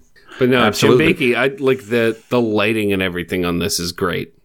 Definitely, yeah, I love Bakey. He does a really fun Dredd, and these pinups he's done. He's in a couple of these, and they're all pretty fun. He also doesn't do the tummy badge. Nah, it's on the nipple. Gives a nice high badge. That's what we're looking for, you know. If it's on the tummy, I've got a problem. Yeah, if it's on the tummy, then it's not yummy, Fox. That's what I say. God, okay, this podcast is over. And let's finish it off with a thrill that I really like, Fox. Wait, no, the opposite. Let's keep doing the podcast, but I don't like this thrill. I know. Thrill 4, really and truly. You can decide not to do it. No, I can't. No, I know it's our thing. I signed a contract in blood, Fox. The problem in is your blood. That's why we both got to do it. Yeah, no, that's my problem. You did it with my blood in your blood. It's tough, but here we are. Scripted by Grant Morrison, art and lettering robot Ryan Hughes, and I got to say I'm not a huge fan of Hughes's lettering because it's small. His letters are smaller in this comic than say Ellie DeVille or Annie Parkhouse's lettering on either side of it in the comic. It's harder to read, but well styled, right? It is hard to read. I agree, but well styled, like in his own font. Yeah, I guess points on for effort, points off for readability, I guess. Yes, I agree. So really and truly are headed from their communist base of Teslagrad through Central America to deliver drug music on the West Coast. They're near some ancient ruins in Panama, and her truly has them pull over so she can pee, but suddenly they're set upon by Aztec birdmen. Before they can attack, a goddamn beatnik appears, quotes some poetry in typewriter face, and scares the birdmen off. It's like the time that I've been to multiple fucking parties. It's just the worst. It's like, oh yeah, no, okay, so you've been to, Light Shed in the American desert. Fuck you. I'm this weird guy who's gonna read poetry to a bunch of high people, and you're the dude who has to fucking make sure they get back in the car. He's Scuba Trooper, and he's looking for a ride. Truly is happy to provide one. Just Sorry, what? Just do a bicycle instead of a car. That's all I mean.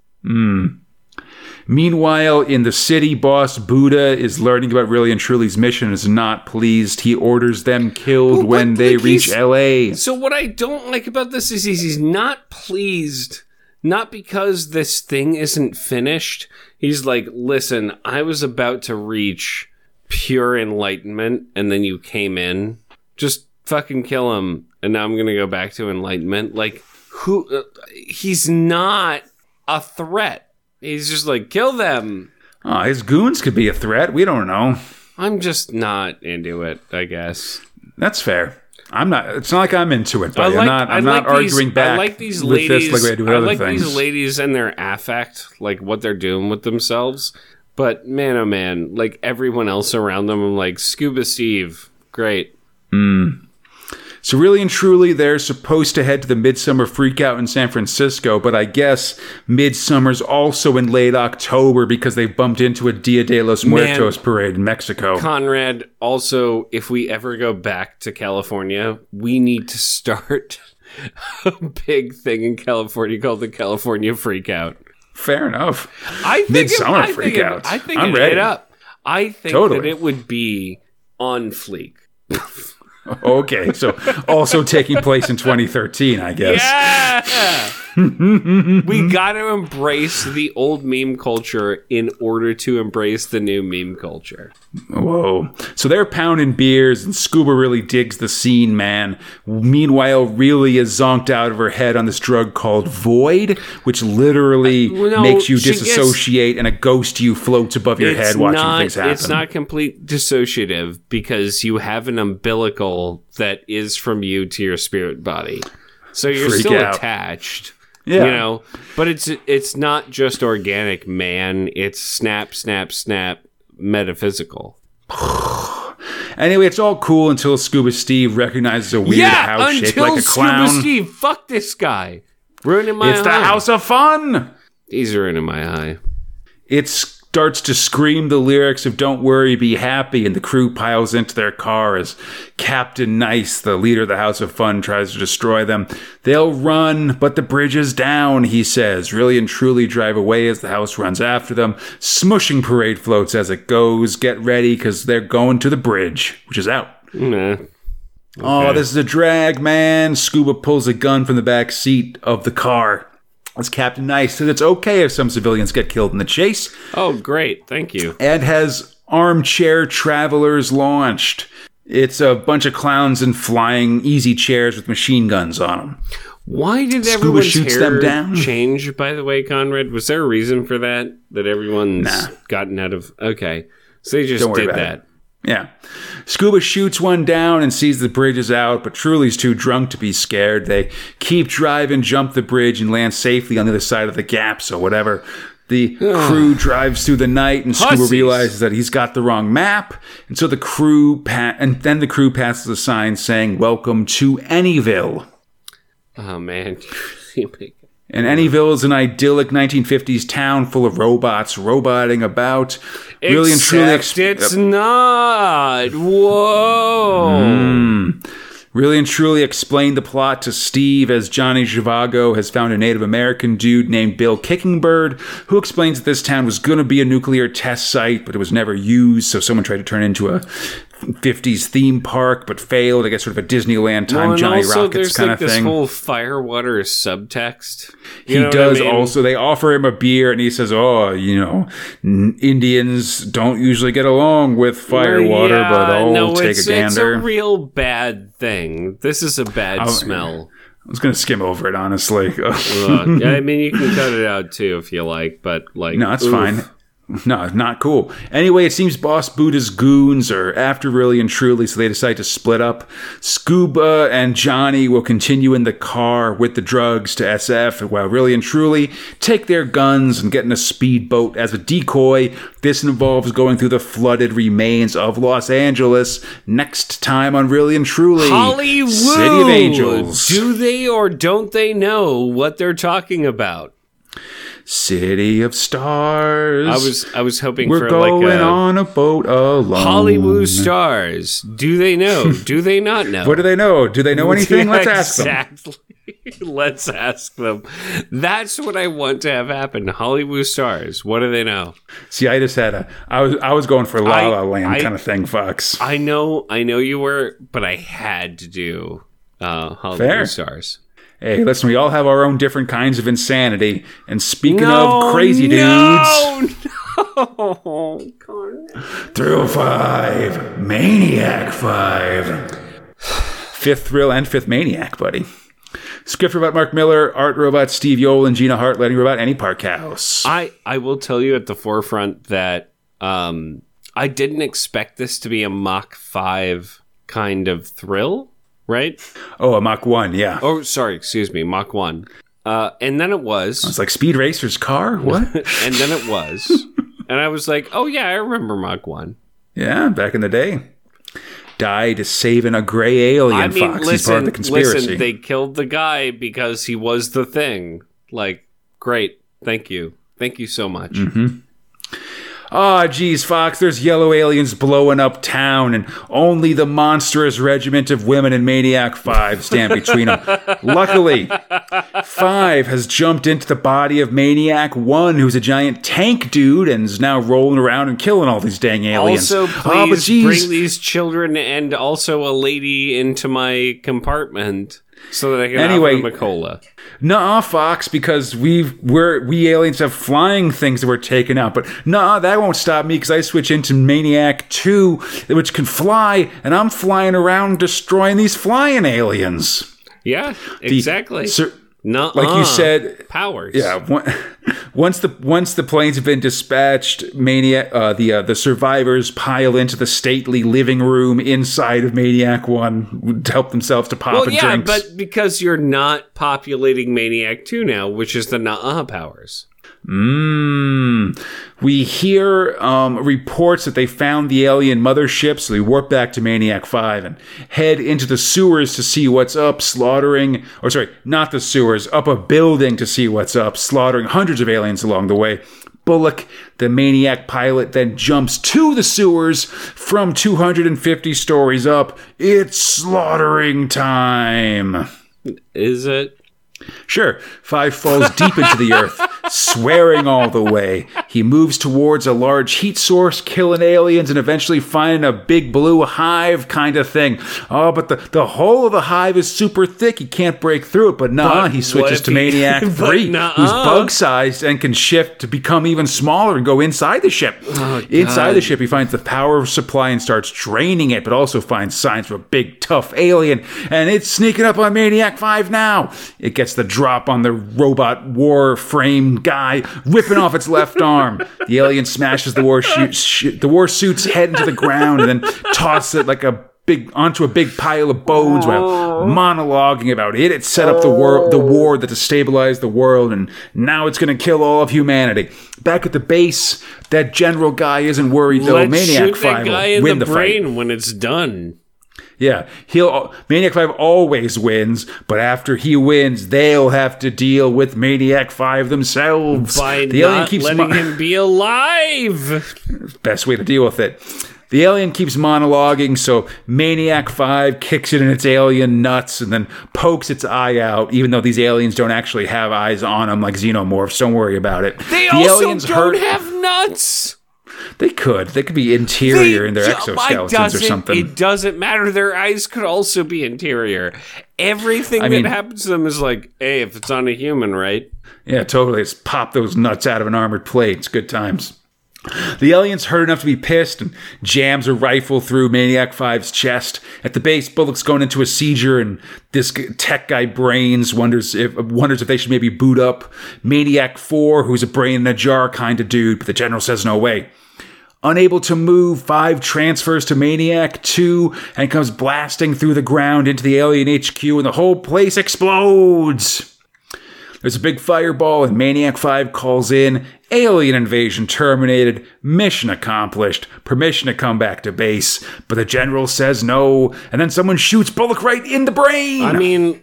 The general. Yeah. The women can take out the rest of the alien guys. Let's pop some champagne. But the general thinks they should have some respect for the dead, although he says it in kind of a jokey way, so it's hard to tell. Yeah, exactly. Frank Bullock, Maniac 5, falls through an endless blackness, periodically pierced by memories of the war he fought in, and Maniac 4's necklace of ears to establish him as crazy and something to worry about. He's got to keep it together, as in the real world, the scientists around his body toast his corpse and call him a sucker. The general talks to the president. it's pretty and is pretty clearly planning the deaths of all the people in this lab as part of a gas leak or something. But then there's a problem. That scientist Brains with the hat is looking at a computer screen. Maniac 5 is still alive. His consciousness got stuck, you see, inside the computer network. And now the Maniac 5 warsuit's still operational. Jerry?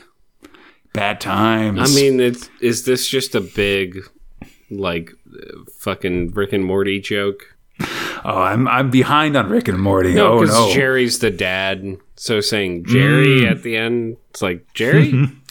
I think that's the name. Isn't that the name of, like, Maniac 4, I want to say? It is. I was just making a... I feel like Jerry and Rick and Morty would make an ear necklace if given the opportunity, for the record. I mean, he'd make an ear necklace if it made his wife more approachable to him. I feel like, yeah, earn some respect or something. Jeez. All right. Soldiers come to fortify the base, but the general knows that nothing will stop Maniac 5 when he comes after him. They're just all going to die. They're going to die. Yeah.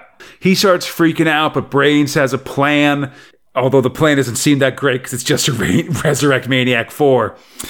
Maniac 5 is assaulting the bunker as Lady troops shoot guns at him, but it has no effect. He takes him out instantly. Maniac 5 is right outside the door, but Brains is successful, and suddenly a shadow appears behind Maniac 5. It's Jerry, that dang old Maniac 4. No, they're friends. That's fine. Next time, Homicidal Maniac. The problem with Maniac, Conrad, is that it's just fine. And in a worse situation, we would be like, Maniac 5, it's really good. It's pretty good. It's got all this stuff going on in it. It does. But when you have so much bad going on and a decent amount of good, like the art does so much heavy lifting from Steve Yoel and Gina Hart. Mm-hmm. There's a lot there that then lends itself to the text that's being written, but it's such a boring story. Totally. It's the most boring story. It's just kind of mediocre, I think. I'm a guy who's a brain for a robot, but also my brain can be in many robots, but not the robots that already got a brain, but don't relive that brain inside of that one robot because that's bad, but then we got to do it. Exactly. It's just like, what are the rules? What are the rules? Because you seem to be able to let this guy who's in Robot 5 be in all of the other robots except for the robots that he can't go into. Hey, Fox, you know what what does have rules, though, for real? I know what does have rules because we laid them out far in advance of these ever coming to term. That's right. The rules of this podcast that say when we finish talking about the thrills, it's time to talk about which are our top and which are our bottom thrills. What do you got? Oh, Conrad. You're asking me for what my bottom is. My bottom is Big Dave. I don't want to read Big Dave. I read Big Dave, and I don't like it. It's not good. It is not enjoyable. I am reading it from the perspective that I'm in now, sure. Maybe if I was like a 14-year-old kid or a 7-year-old kid or a 6-year-old kid, whatever, like maybe this would have meant something. The problem here is that even if I was, because in 1991, I would have been 6 years old, right? Mm-hmm.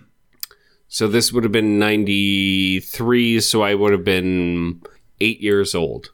I wouldn't have had the wherewithal to understand the comedy going on at a political level. Sure. Right? So it's not for me. And even then, it's not all that funny other than man on toilet, ha ha ha. Right? So you're right. It is meant for these people who have read it and whatever, but it just doesn't. It's not good, right? Sure. It's not funny. That's fair. It's just not funny. Let me put it that way. Whereas for top, my man, I would love to put Judge Dredd here. I would. Because it is good, except then Walter showed up. And even with, if Walter didn't show up, do you know what my top is? What do you got for me, buddy? Slaughter Bowl.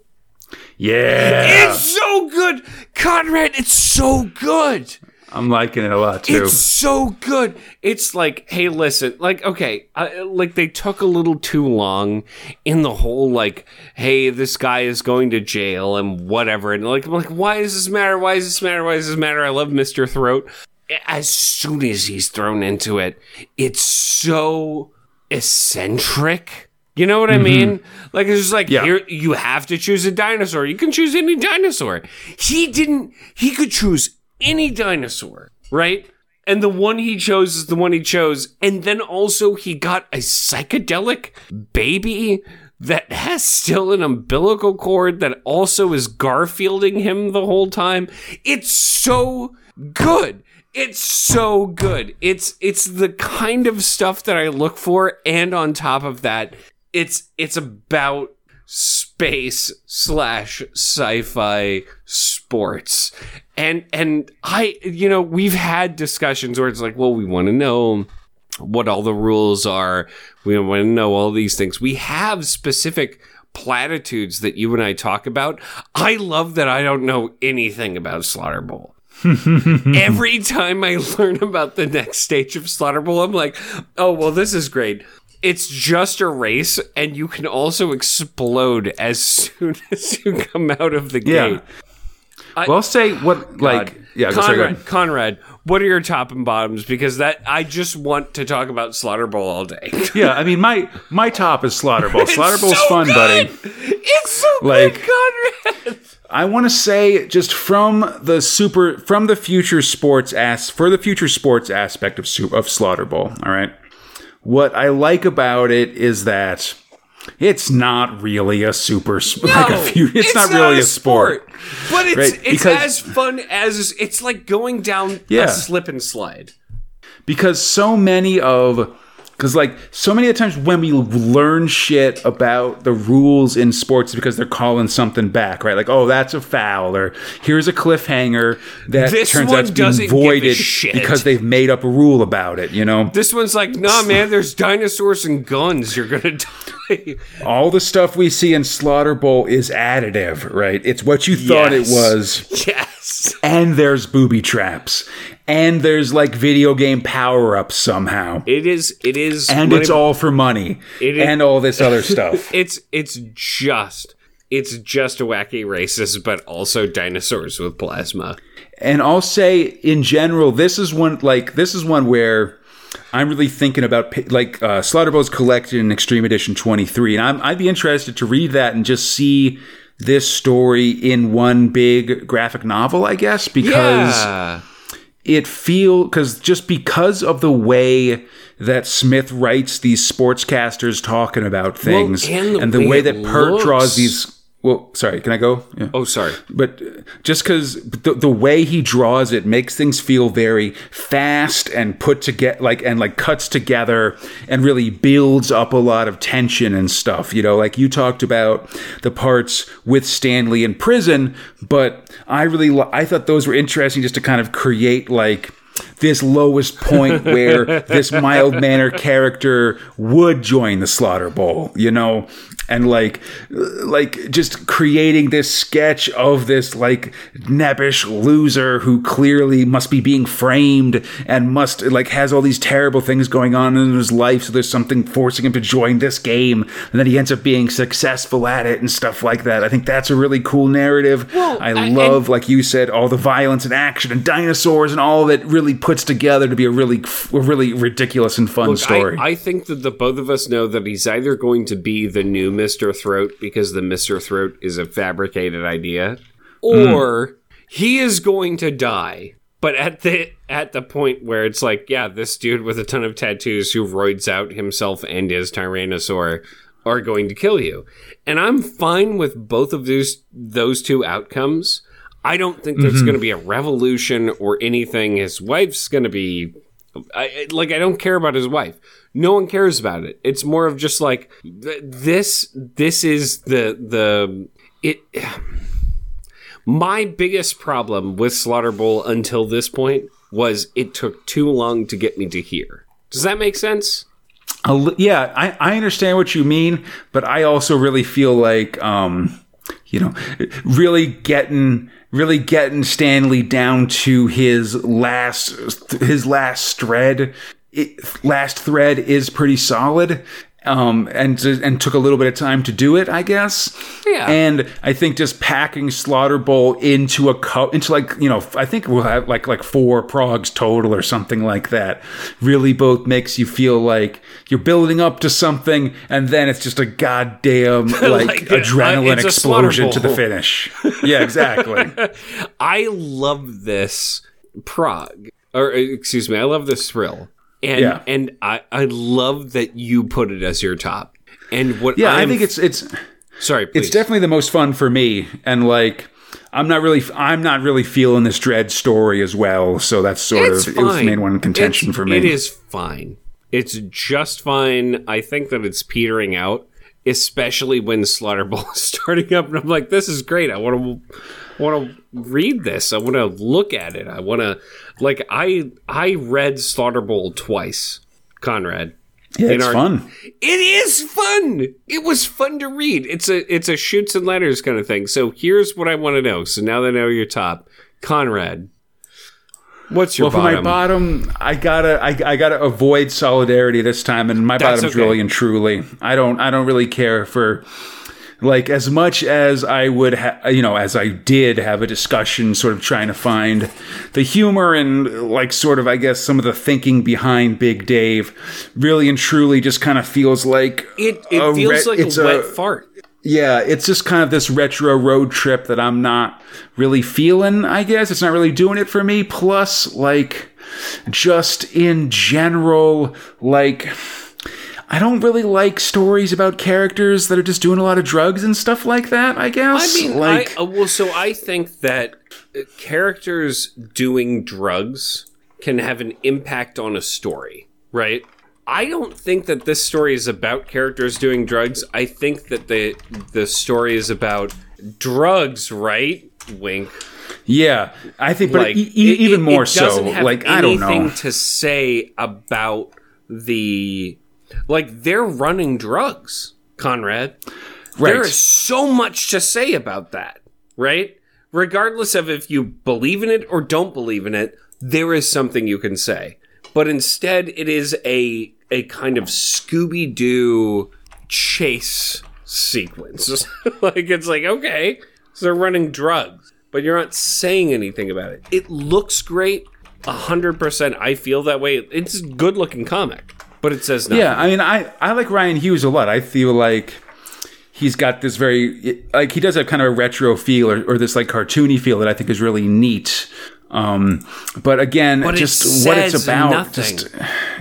I just don't like it very much at all, honestly. Well, I don't know what they're trying to say. What is it that they are trying to comment on? I mean, I think it's just kind of, like a kind of a druggy 60s pastiche, and like road movie kind of thing, honestly. I mean, this is, so as somebody who has... 50s, they're mods, not hippies, I think, or whatever. As somebody who has definitely never done any illegal material, I will tell you that being in a car is not where you want to be, right?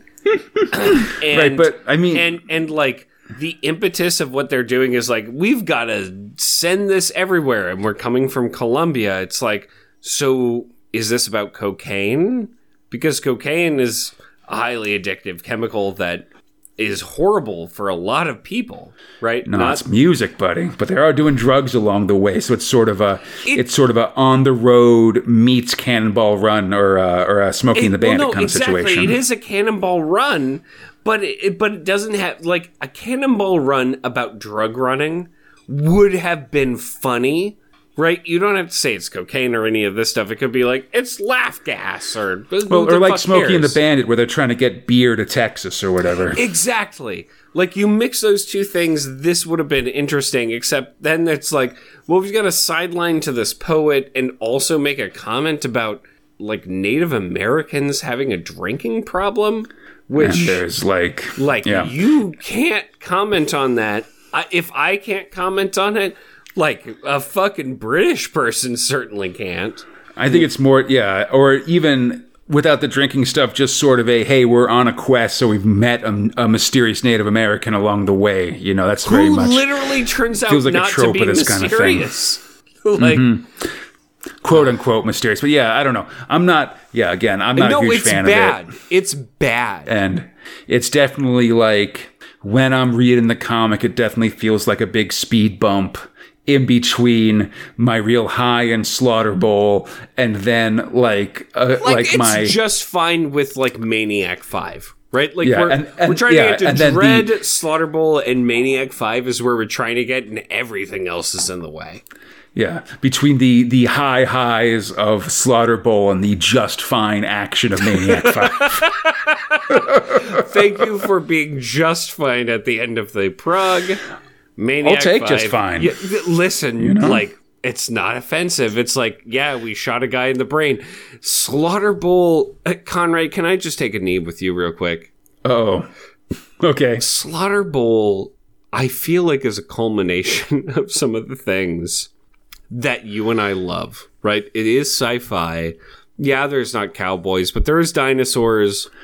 Fox, I want to stop you right now. Yeah, do it. Because I feel like you're going to... Because I don't want you to say all this and then we get to next week, because I think you're going to really love the next two the climax of Slaughter Bowl. When you do that, I get worried where it's like, listen, all of the dinosaurs are just going to get shot or something.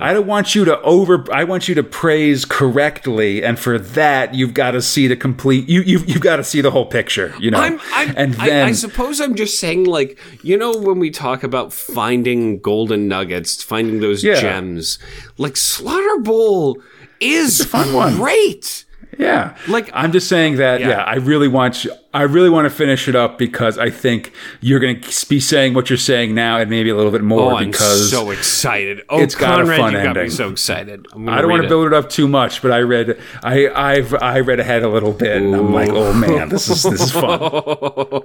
All right. And on that ominous laugh, I hope everybody enjoyed the show. You can find Space Spinner 2000 on iTunes, Stitcher, Google Play Store, Spotify, or a podcast site, spacespinner2000.com. Feel free to contact spacespinner2000 at gmail.com, the 2080 forums, or our Facebook or Twitter pages. On Twitter, we're at SpaceSpinner2K. For everything else, look up Space Spinner 2000, and we should be there. And why not drop us a rating or review wherever you're listening? Help us out a lot. This show is brought to you... If you don't do it, I will come after you. Yeah, come on. This show is brought to you by Steve Green, Robert Hardingham, and your friends in the 2080 forums. If you'd like to join them and help support the show, we'd appreciate it. Please check out our Patreon at patreon.com/Crataline. That's our podcast network, and there you can support this show and receive a ton of excellent rewards. Come back next time, Fox, as we finish up all of our current non-Dread thrills and start new adventures for Friday. Okay. Luke Kirby, the Gronk. Oh, no. I don't want that. And Slade. Okay, that one I do want. Yeah, it's a mixed bag. Okay. And until then, I'm Conrady's Fox, and we are Space Spinner 2000. I'm still doing this.